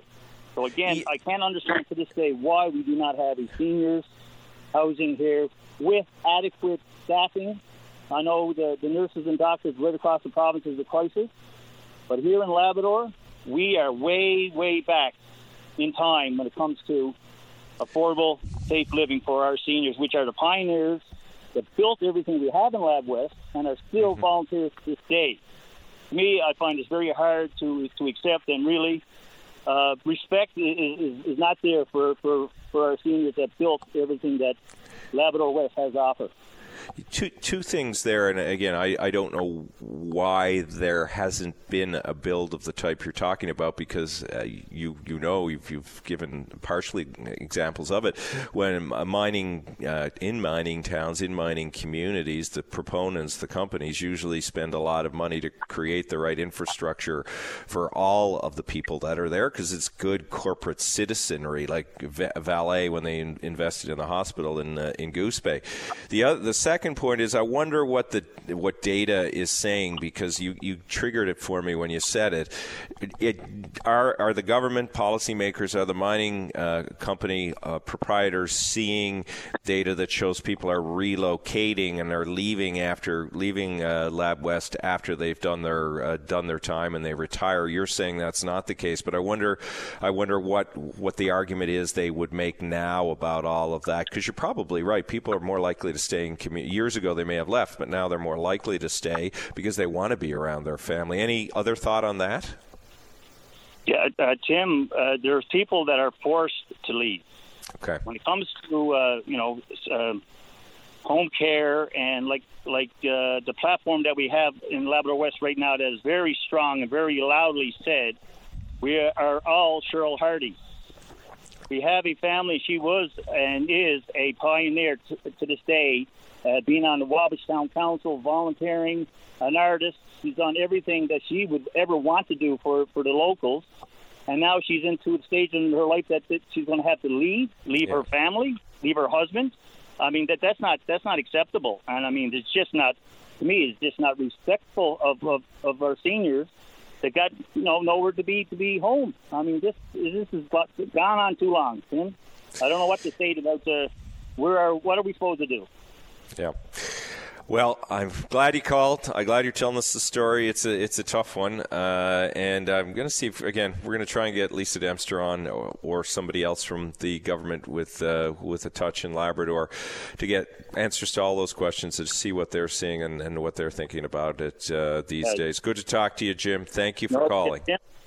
Tim, thanks for bringing that up, because we did have our ministers that were visiting Labrador West, and I know they're doing everything that's possible. I know with Lisa's been visiting, Yvonne Jones has been there, John Abbott's been in here, and he met with the kids at the middle school. So they all know what our situation are. And again, working with the Labrador West Pioneer Coalition group, we are in discussion with developers. It's just after 3 years, and we still don't have any. You need to get it done. There's discussion and doing, right, Jim? Yeah, then that's the point. But Tim, thanks so much for this opportunity. All right, good to talk to you. Stay well up there. That was Jim. Now we're another Labrador-based issue. We're going to talk to Leo. I haven't talked about Muskrat Falls yet. Oh, wait, I've only been on this morning for an hour and a half. Leo, you want to talk about Muskrat Falls. What's on your mind? Yes, sir. How you doing this morning? And everybody in Newfoundland, Labrador. So what I want to talk about this morning is virtual reality and reality. Okay, go for it. Okay, in the paper, Thursday, June the 30th, we have Miss Jennifer Williams, President and CEO of Newfoundland Labrador Hydro. Mm-hmm. She said that the price tag of the Muskrat Falls project went up by $256 million. Okay? And the increased cost was attributed to delays in getting the LIL software running properly. Hey, Leo, are you in one place there? You're a bit chippy. You're a bit. You're cutting in and out. Or can you move the phone a little further away from your mouth there? Anyway, sorry, it was just hard to hear you. But go ahead. Okay. Well, I maybe it's a service provider. I don't know. Well, that could be the case. Anyway, you keep going. We'll make do with what we have. Now, I don't want to get into this in big detail, any technical aspect, but here's how this thing works. Okay. Before 1980, or Bill Gates and Microsoft and whatever you got, okay, which is when the software or computer things, became at large, I think there's nobody going to make an argument that there was power in New York City and Philadelphia and Boston and, everywhere, and there was no computer involved in it. Okay? So what I'm saying to you, the software... Yeah. Well, look. The hydro part. There was different sorts of automations, an early version of computers, but it was more hardware based. But there would have been some technical programming that went with it. Okay, I got your point. Go ahead. Yeah, but okay, that only came in 1980 or whatever, circa 1980. Okay. So what it is that I don't want to get into much technical aspect, but the automation control in the computer room has got nothing to do with switchyard. Okay. But what you got is like Y2K all over again. Okay. Okay. And it seems like everybody today is they're all computers, virtual reality, Zoom, emails, whatever, right? But that doesn't make any difference to an electrical distribution system. Not a thing, nothing to do with it in the world. Okay, and so that's basically the point of it is, it's a hoax. So if you step out of your office for a while and get out in the fresh air, you'll get it, right? Well, I don't have the knowledge around how distribution and transmission works to know if it's a hoax or not a hoax, but I'll give you the benefit of the doubt, not on accepting it's a hoax, but on seeing I'll give you the benefit of the doubt, okay? I worked in Newfoundland Hydro one time. I'm the senior distribution electrical technologist. Okay. Senior guy. So anyway, what I'm saying to you, I'll make it simple so they can do it, and more the software is a hoax because a light switch is either on or off. Mm-hmm. It's not yes, not maybe, perhaps, or other. Mm-hmm. It's as straightforward as you can get it. Okay. So you're saying, your argument is this 256 doesn't need to be spent, it's poorly spent, and it's because... I'm saying, we become so attuned now to the virtual reality world, okay? Yeah. Everybody looks at a computer and they're saying in their house, now I'm in my house and my computer shut down and now the lights went off. Yeah. Okay? That's what I'm getting at. Okay. All right. Okay. All right. Thank you. Anyway, go ahead, Leo. Thank you very much. So once you think about that, now here's what I'm going to do. I'm going to make an invitation to Miss Jennifer Williams or the Premier of Missouri that I can do that, no sweat, for about $5 million and the whole thing is over. Well, if you can do that, they should take you up on the invitation, and they can certainly go call. Ahead, and I'll do it for a very minimal cost. Well, like Mackay and Marshall says, make the call, buddy. The lines are open. I'm all for entrepreneurs selling their wares. All right, Leo. Thank you for the call. Appreciate it. Thank you very much. Everybody, have a nice day. Bye-bye. Okay, bye. Well, there you go. Premier Fury and Miss Williams. You can get a deal there, apparently, off Leo. Anyway, not to diminish what he was saying. I'll have to dig into that. Distribution and transmission, not my specialties, but we'll keep listening. We'll keep hearing and keep digging and learning all together. All right, time for a break here on Open Line. I think I'm going to Daryl next, who's been waiting patiently, and then Daniel after that. Back with you shortly. Take a break. Join us weekdays from 12:30 to 1 p.m. as we discuss anything and everything that's happening now. It's all on the table during your VOCM lunch break. This is Open Line on VOCM. Welcome back. Well, everybody's been waiting today, and I appreciate your patience there. I sounded like Air Canada. Daryl, you want to talk about Rogers and the broader telecom industry, I think. You're on line 3. Welcome to the show. How are you? Oh, doing good, Tim. And again, it's nice to chat with you again. It's always a pleasure, and you're doing a great job as usual. Keep up the great work. Oh, thank you. Better than Rogers anyway, I guess, today. Oh boy, that wouldn't take too much to be better. I like to keep the bar low, Daryl. I like to keep the bar low. Anyway, go ahead. Yeah, when the bar's low, it's easier to jump over it. Exactly. Yeah. Tim, I'll just go back to your first two callers before me there. Maybe be a good idea to get new seniors advocate on your show to address their issues, because what they're saying is true, and I'm here all the time as well. So the government's going to have to start listening to people in general. But I'll get to my point here about what happened with Rogers there recently, and I guess what you call the severe meltdown of the system. I know, like a few days before that happened, I was having issues with my internet, and I'm with Rogers, and getting interruptions and whatever. And basically, they told me they couldn't trace it. It was an area problem, and basically the system had to go down before they could trace the problem, right? So, and then a few days later, we know what happened. But what we got to look at, Tim, I've done a lot of research, like other companies, internet providers, cell phone, or whatever the case may be, and they're not here in Canada. And I said, how come you won't come to Canada? It's not worth our while. It's too much red tape. You can't get through the red tape. And this is a situation where, look what happened. The country pretty well got crippled, and we only got a couple of providers. But we need more of a free market, like the U.S. down there. You look at, like, over in Europe, Asia, and Africa, they're only paying a quarter of what we're paying for our services. So there's something wrong with this whole picture, and in general, Tim, we got too much red tape. We got too much. We're too regulated. You got regulations to a degree, but we are too regulated. And when you got too much regulation, there's too much red tape. And you can't get through it all, and you don't prosper. And I'm talking about, like, in general. I'll give you an example, like the Public Utilities Board takes them a week later to lower the prices versus the free market. So the free market is lowering the gas prices before the Public Utilities Board. And it's almost taken a week later. But one thing with the free market versus the Public Utilities Board, for example, is that the free market, like if one gas station like Shell or Irving's, where at least the free market, they lower to what they want. But under regulation, all the companies got to go to the same price. So that's my take on that part of it. But I'll probably let me stop you for a sec. Day, Let me stop you for a sec on the phones and telecom. That's law. Yeah. What you say about there not being enough competition is true, and it's long been an issue in Canada. The other people that have tried to come in will say the red tape relates to getting access, then getting access to the infrastructure to run their programs, getting the big phone companies or the bigger companies, the Rogers and the Bells and the Teluses, to open up the market a little bit. That's an issue. There's a very funny video, I haven't seen it in its entirety, but it was described to me, of Canadian actor Ryan Reynolds, familiar to many people. He owns a mobile phone company called Mint Mobile, and he put out a video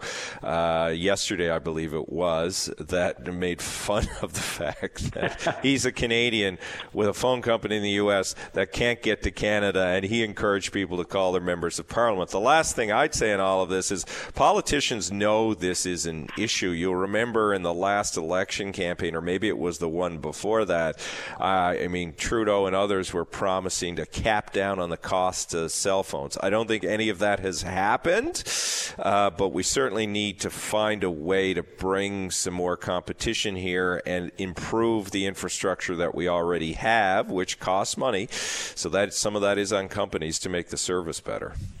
Yeah, and no, you're right what you're saying. Now, I never heard of it meant mobile. I had to Google that one now when I get off the phone here with you. No, you're right, because I've done my research, and I've had the companies tell me it's not worth their while come to Canada. There's too much red tape. And it's sad. So if we're going to prosper, what we're going to have to realize in general is that we're going to have to go more of a free market, because when you're too regulated and there's too much government control, then you don't prosper as much, because you got restrictions and you can't do what you can do. Certain point you got to have restrictions, like if it comes to like healthcare or whatever. Yes, Health Canada.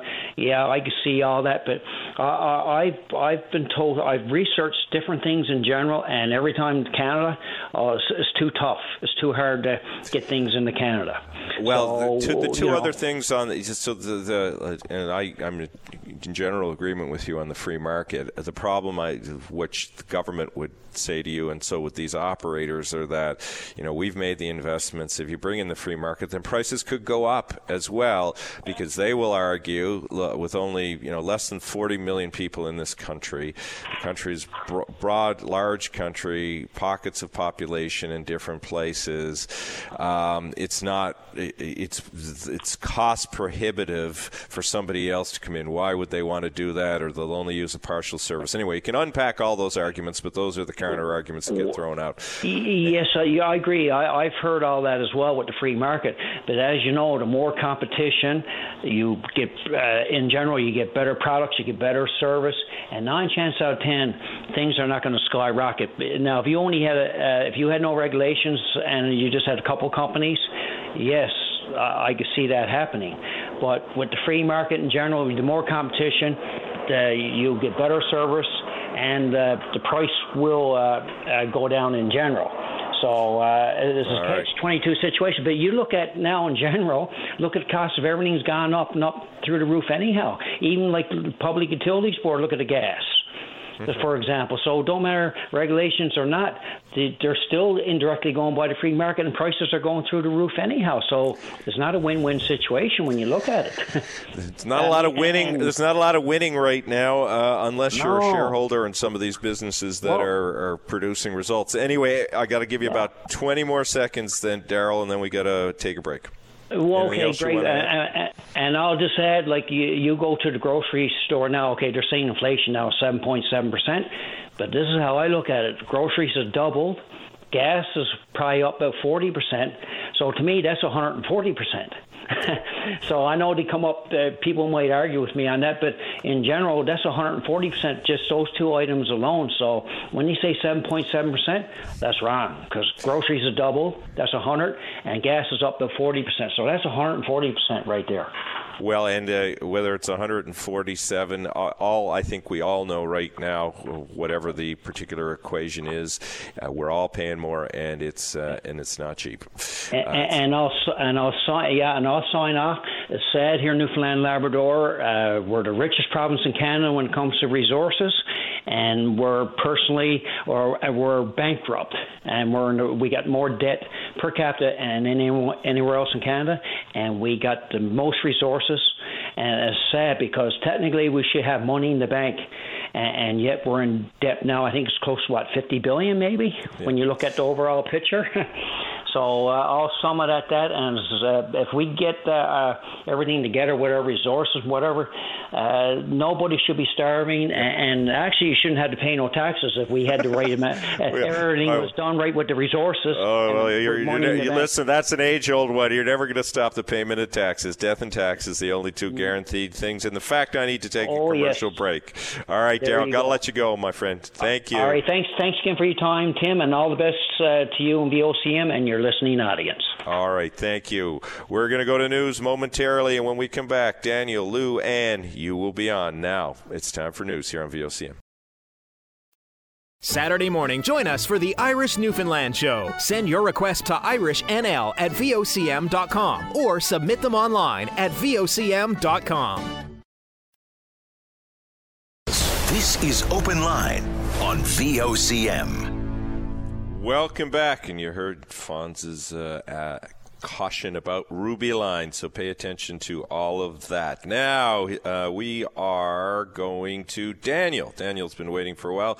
He wants to talk about pensions and raises. Daniel, are you there? Good morning, Mr. Powers. How are you doing?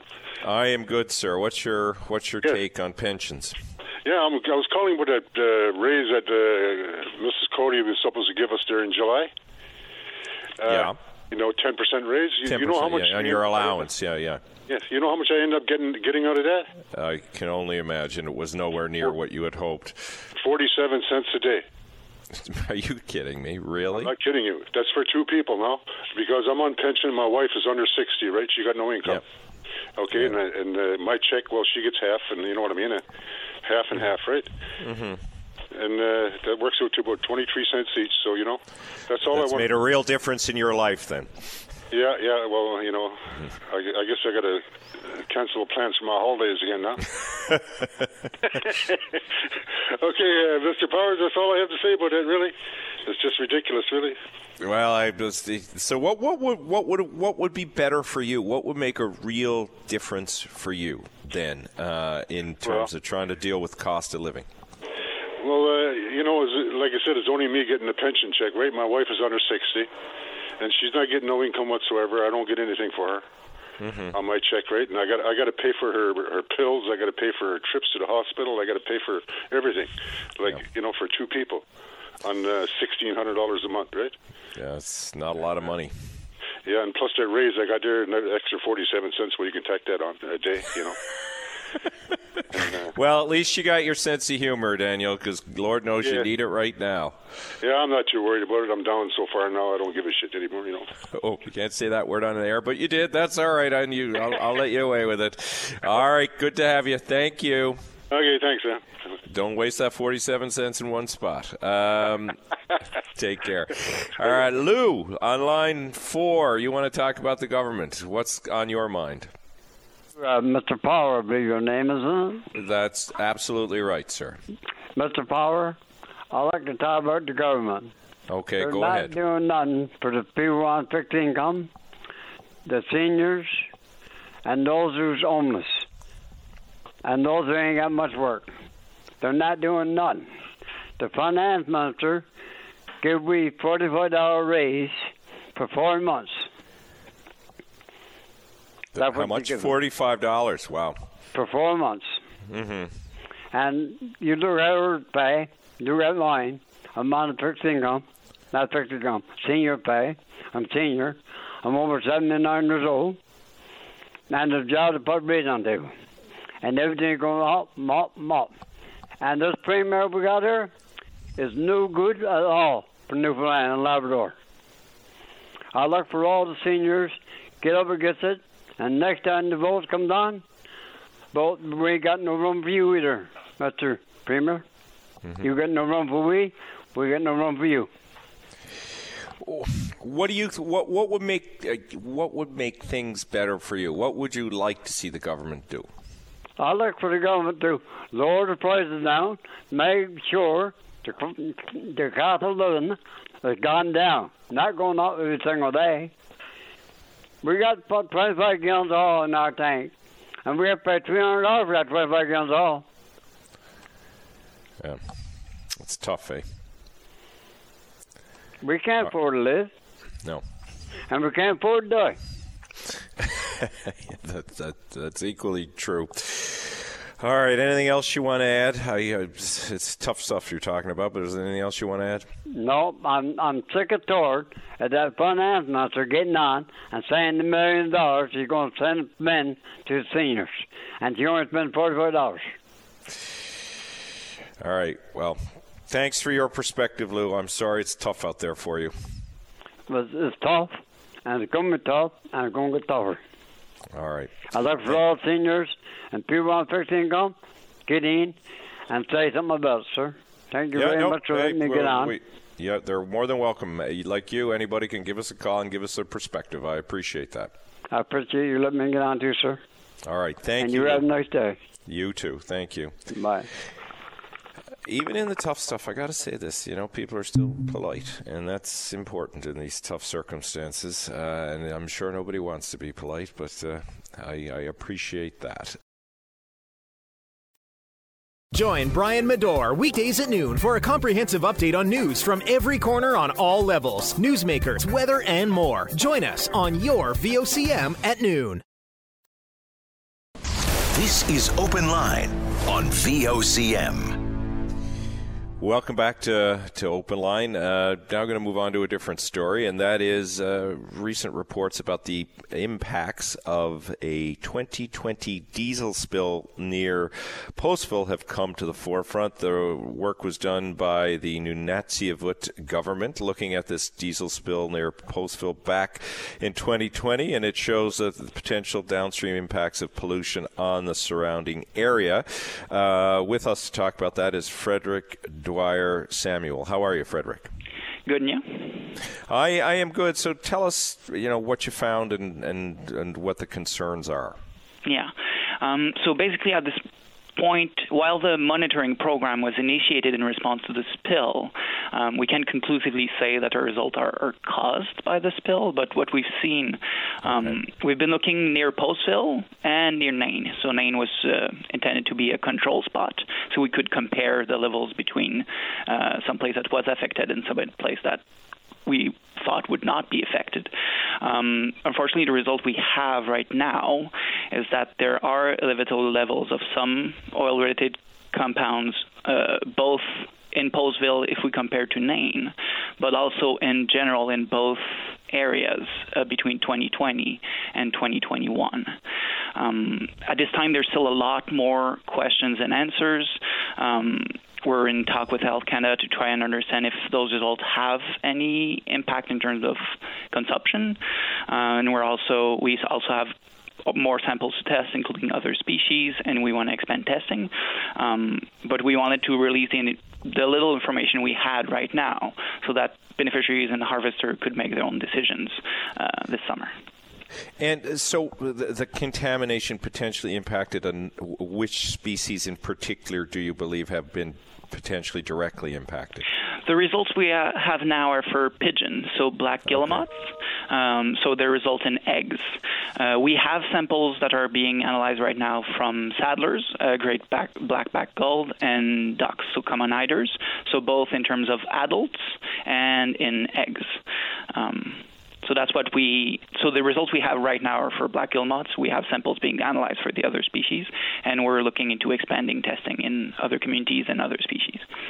So for people that are listening and trying to figure out why this should be of concern to them, when you have an impact on part of the ecological system like this, a potential impact, what could it potentially mean? What are you trying to avoid from happening here? Well, I mean, the first thing we want to be able to answer is if this has an impact on people eating those species. Mm-hmm. So the eggs of all those species are consumed in Nunatsiavut. They are consumed, are they? Okay. Yes. So there's direct implication there. And then in other species we're going to test, we can look at more like what it means in terms of the environment. So where is the contamination coming from? What are the reservoirs, for example, and how does it move? How did it move up the coast if it did? And what is Health Canada? You said you've reached out to Health Canada. What kind of feedback have you gotten at this point? We don't know at the point. So other people at the Nunatsiavut government are currently in communication. But the thing is, oil-related compounds are present in the environment in some levels almost everywhere in the ocean, right? I mean, we use boats, we use oil everywhere. So the question is not that we found some. The question is that we found more than in other places, more in 2021 than 2020, and more in Postville than in Nain. But the question of if it has any impact on people and stuff is an open question, and it depends on the levels we have. It depends on how it's consumed. It depends on a lot of things. So Health Canada is working on that right now, and we're hoping to get answers as soon as we can. But yeah. And is there anything specific about diesel, or is it the potential quantity of the spill? Excuse me. Right now, so we show elevated levels not for all the compounds we tested. One of the category of compounds we see more elevated levels are associated with diesel. but we also have levels in more general oil compounds. But it's more of a way. So not all oil-related compounds have the same health impact, right?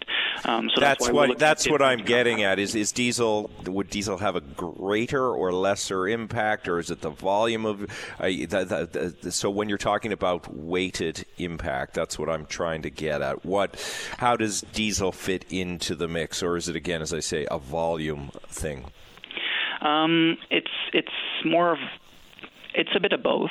Okay. Right now, so one of the category of compound we tested is a group that's known to have a little bit more of a relevance in terms of health identified by the NEPA, and we didn't see an increase in those specific ones.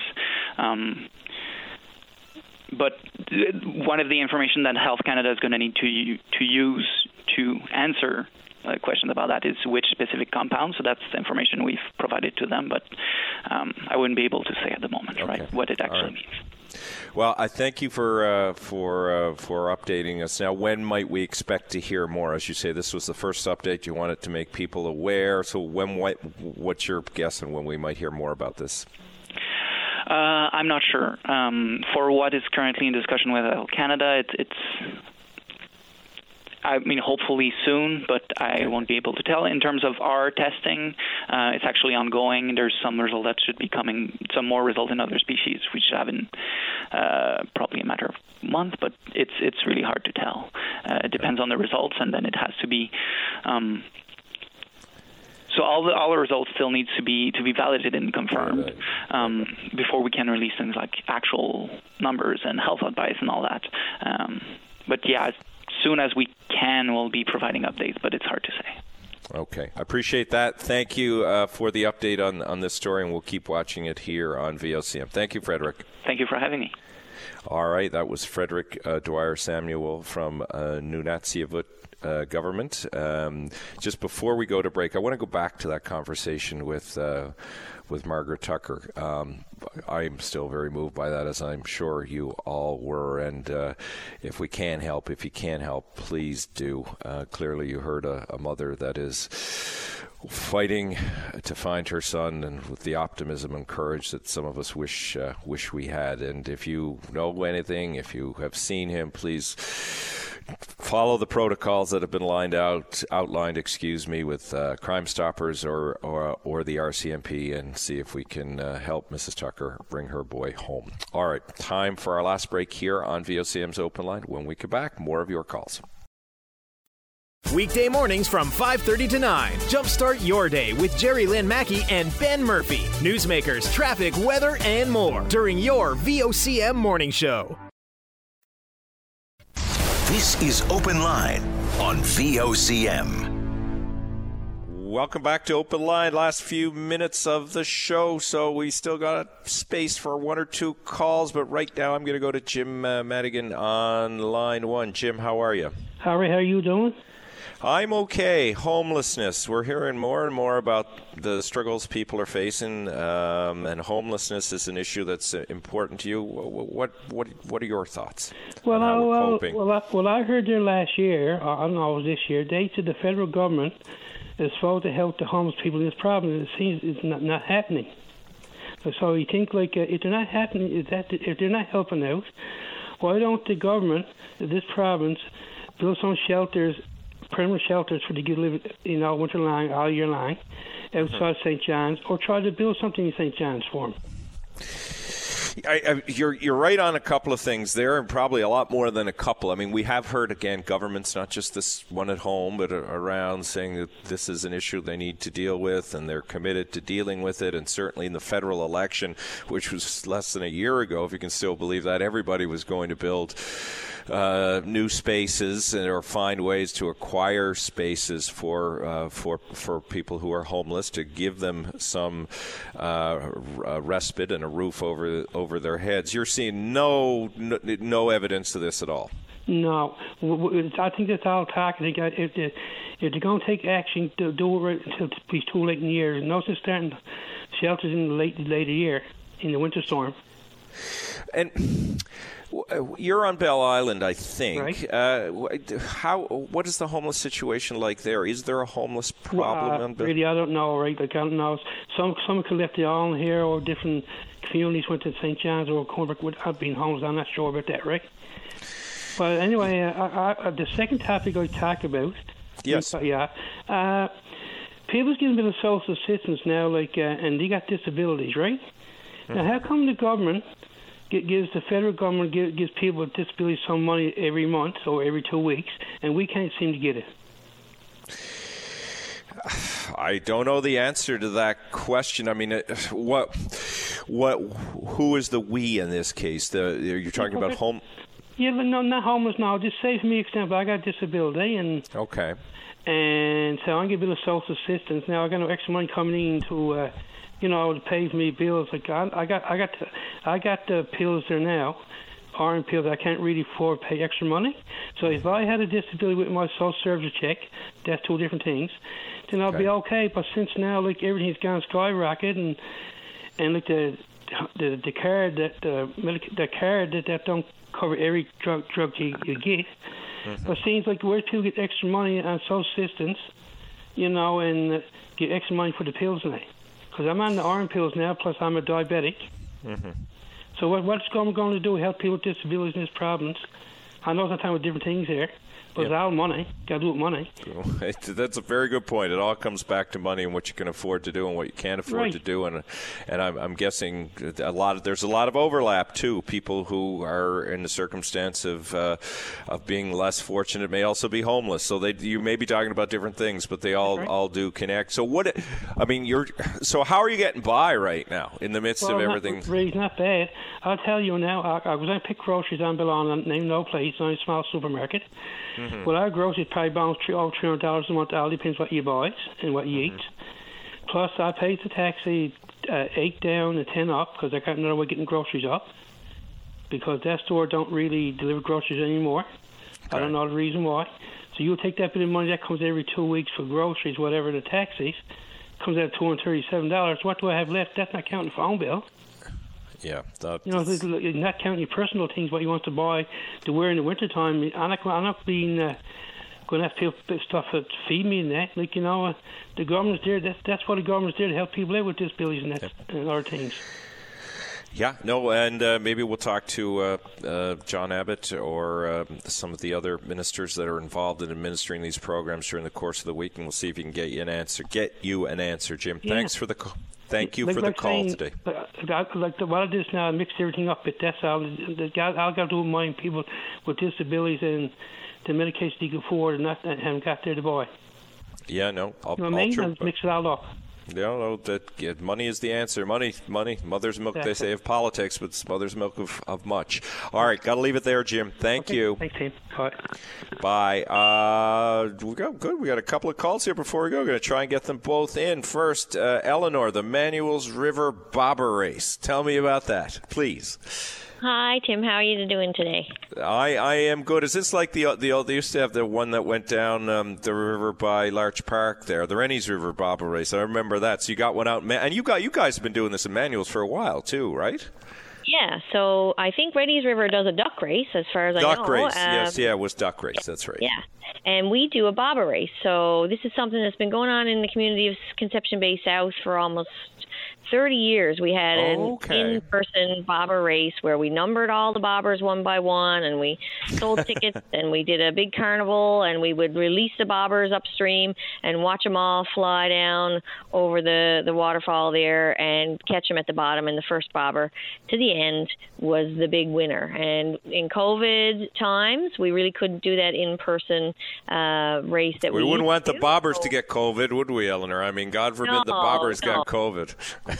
That's right. And we did used to have a really funny, some people can probably find some old photos of this. We really did have a funny mascot that was named Bob the Bobber years Is that ago. Right? He was something to behold if you ever catch a photo of him around. But we wouldn't want them to be, spreading any. Oh, no, we can't have any of that. Yeah, so we're switching now. We're doing an online lottery. It's a 50-50 lottery, and the race part of it all now is that there's only 20,000 tickets available to be sold in the province, and you do have to have a Newfoundland and Labrador address to be able to do your purchase, but anybody within the province, whether you are nearby to Manuel's River here in Conception Bay South, or you're up in Labrador, or you're over on the West Coast or the Northern Peninsula or out central, you can still buy a ticket for this race. And right now, the jackpot is up over $27,000 already, and we expect it will climb because tickets will be on sale until September for the big jackpot. But I wanted to give people the heads up because we do have an early bird prize in addition to the big jackpot. So you could, if you buy your ticket today or tomorrow before midnight, you'll get in under our early bird deadline. Not only would you be possibly eligible to win that half of the jackpot prize, you could also be eligible to win our early bird prize, which is either $5,000 cash or your choice. You could also decide to pick one of our mini manual greenhouses instead, which is built by Sun Valley Greenhouses. And it's just like the one, if you come out to the Interpretation Center here, 7 Conception Bay Highway, you can get a good view of the one that we have, and it'll be just like that one. And there's also a little video of that on the website, BabaRace5050.com. If you're not physically in the area, you can still get a good look at it. And what a nice thing to have for the summer, and to get your crops going and have a few little groceries there. Save on that if you're growing your own veg and maybe some fruit and some herbs and things for the fall. So today and tomorrow, the very last chance to get those early bird tickets, because if you're going to buy a ticket anyways, you know what they say, Tim. You're good, Eleanor. You're good. Keep pushing. That's right. So you might as well. And the tickets are available at BabaRace5050.com, as I mentioned. The tickets are $25 for one ticket, or you can bundle them and get more value for your dollar. You can get 3 tickets for $60. You can get 5 tickets for $75, or you can go ahead and get 10 tickets for $100. And all of those funds that we'll be raising will go towards supporting Manuel's River in all that we do. And that means that it's going towards our over 6 kilometers of developed trails, maintaining the ones we have and improving the ones that we're still working on. And it goes towards, of course, conservation of the river valley and educational programs. Just like our summer camp that's running all summer, we do science camps for children finished grade kindergarten to finished grade 2 and finished grade 3 to grade 5. That's ongoing now all summer if people are looking for somewhere fun to hang out for the young ones. And those are just the types of things that we love to do here to educate everybody about how to take part in taking care of the world around you, to be really in tune with nature and protect our beautiful fossils as well. Well, I'm glad. I will have a look at the website after. Next time I'm actually home a week or 2 from now, go have a look. I haven't seen the Manuel's River in a while. So I look forward to all that and good work you're doing out there. Thank you very much. And Tim, we welcome you if you do have a chance to come in the area, to come and visit. We're doing, exhibit tours and fossil site and heritage tours. No, you're not calling me a fossil, are you, Eleanor? I mean, my God, I'm chiseled out of... No, I would never dream of doing that, but I would invite you to come and see some, just so you can see the difference in what is really old. What does old really mean? Oh, there you go. You saved yourself at the end. Million years old, right? So you're nowhere near that age, I'm sure. Thank you. All right. Good. Well played. Nice to talk to you. Good luck with all of that. And this old fossil might come out and look at some fossils. I appreciate it. Oh, we'd love to have you, Tim. That'd be great. Thank you very much. Take care. Have a nice day. You too. You too. Thank you. Bye. Cecil, sorry, man, we ran out of time. But if you want to call tomorrow, I'm back and we can talk about Orangeman's Day, because I still don't understand why it's a holiday, and I'm a good Protestant. I mean, Church of England was a server in the church, but I still don't get Orangeman's Day. Anyway, that's our day for today. I want to thank Fonz King. Did a great job, as always, getting us through. And I think it's important to end, again, with an appeal. You heard Margaret Tucker and her son Brendan is missing. If you see him, if you know anything about him that can help the Tuckers get Brendan home and Mrs. Tucker get her boy back, please reach out to the RCMP or Crime Stoppers to do all of that. I'm Tim Powers. That's Open Line for today. Talk to you tomorrow.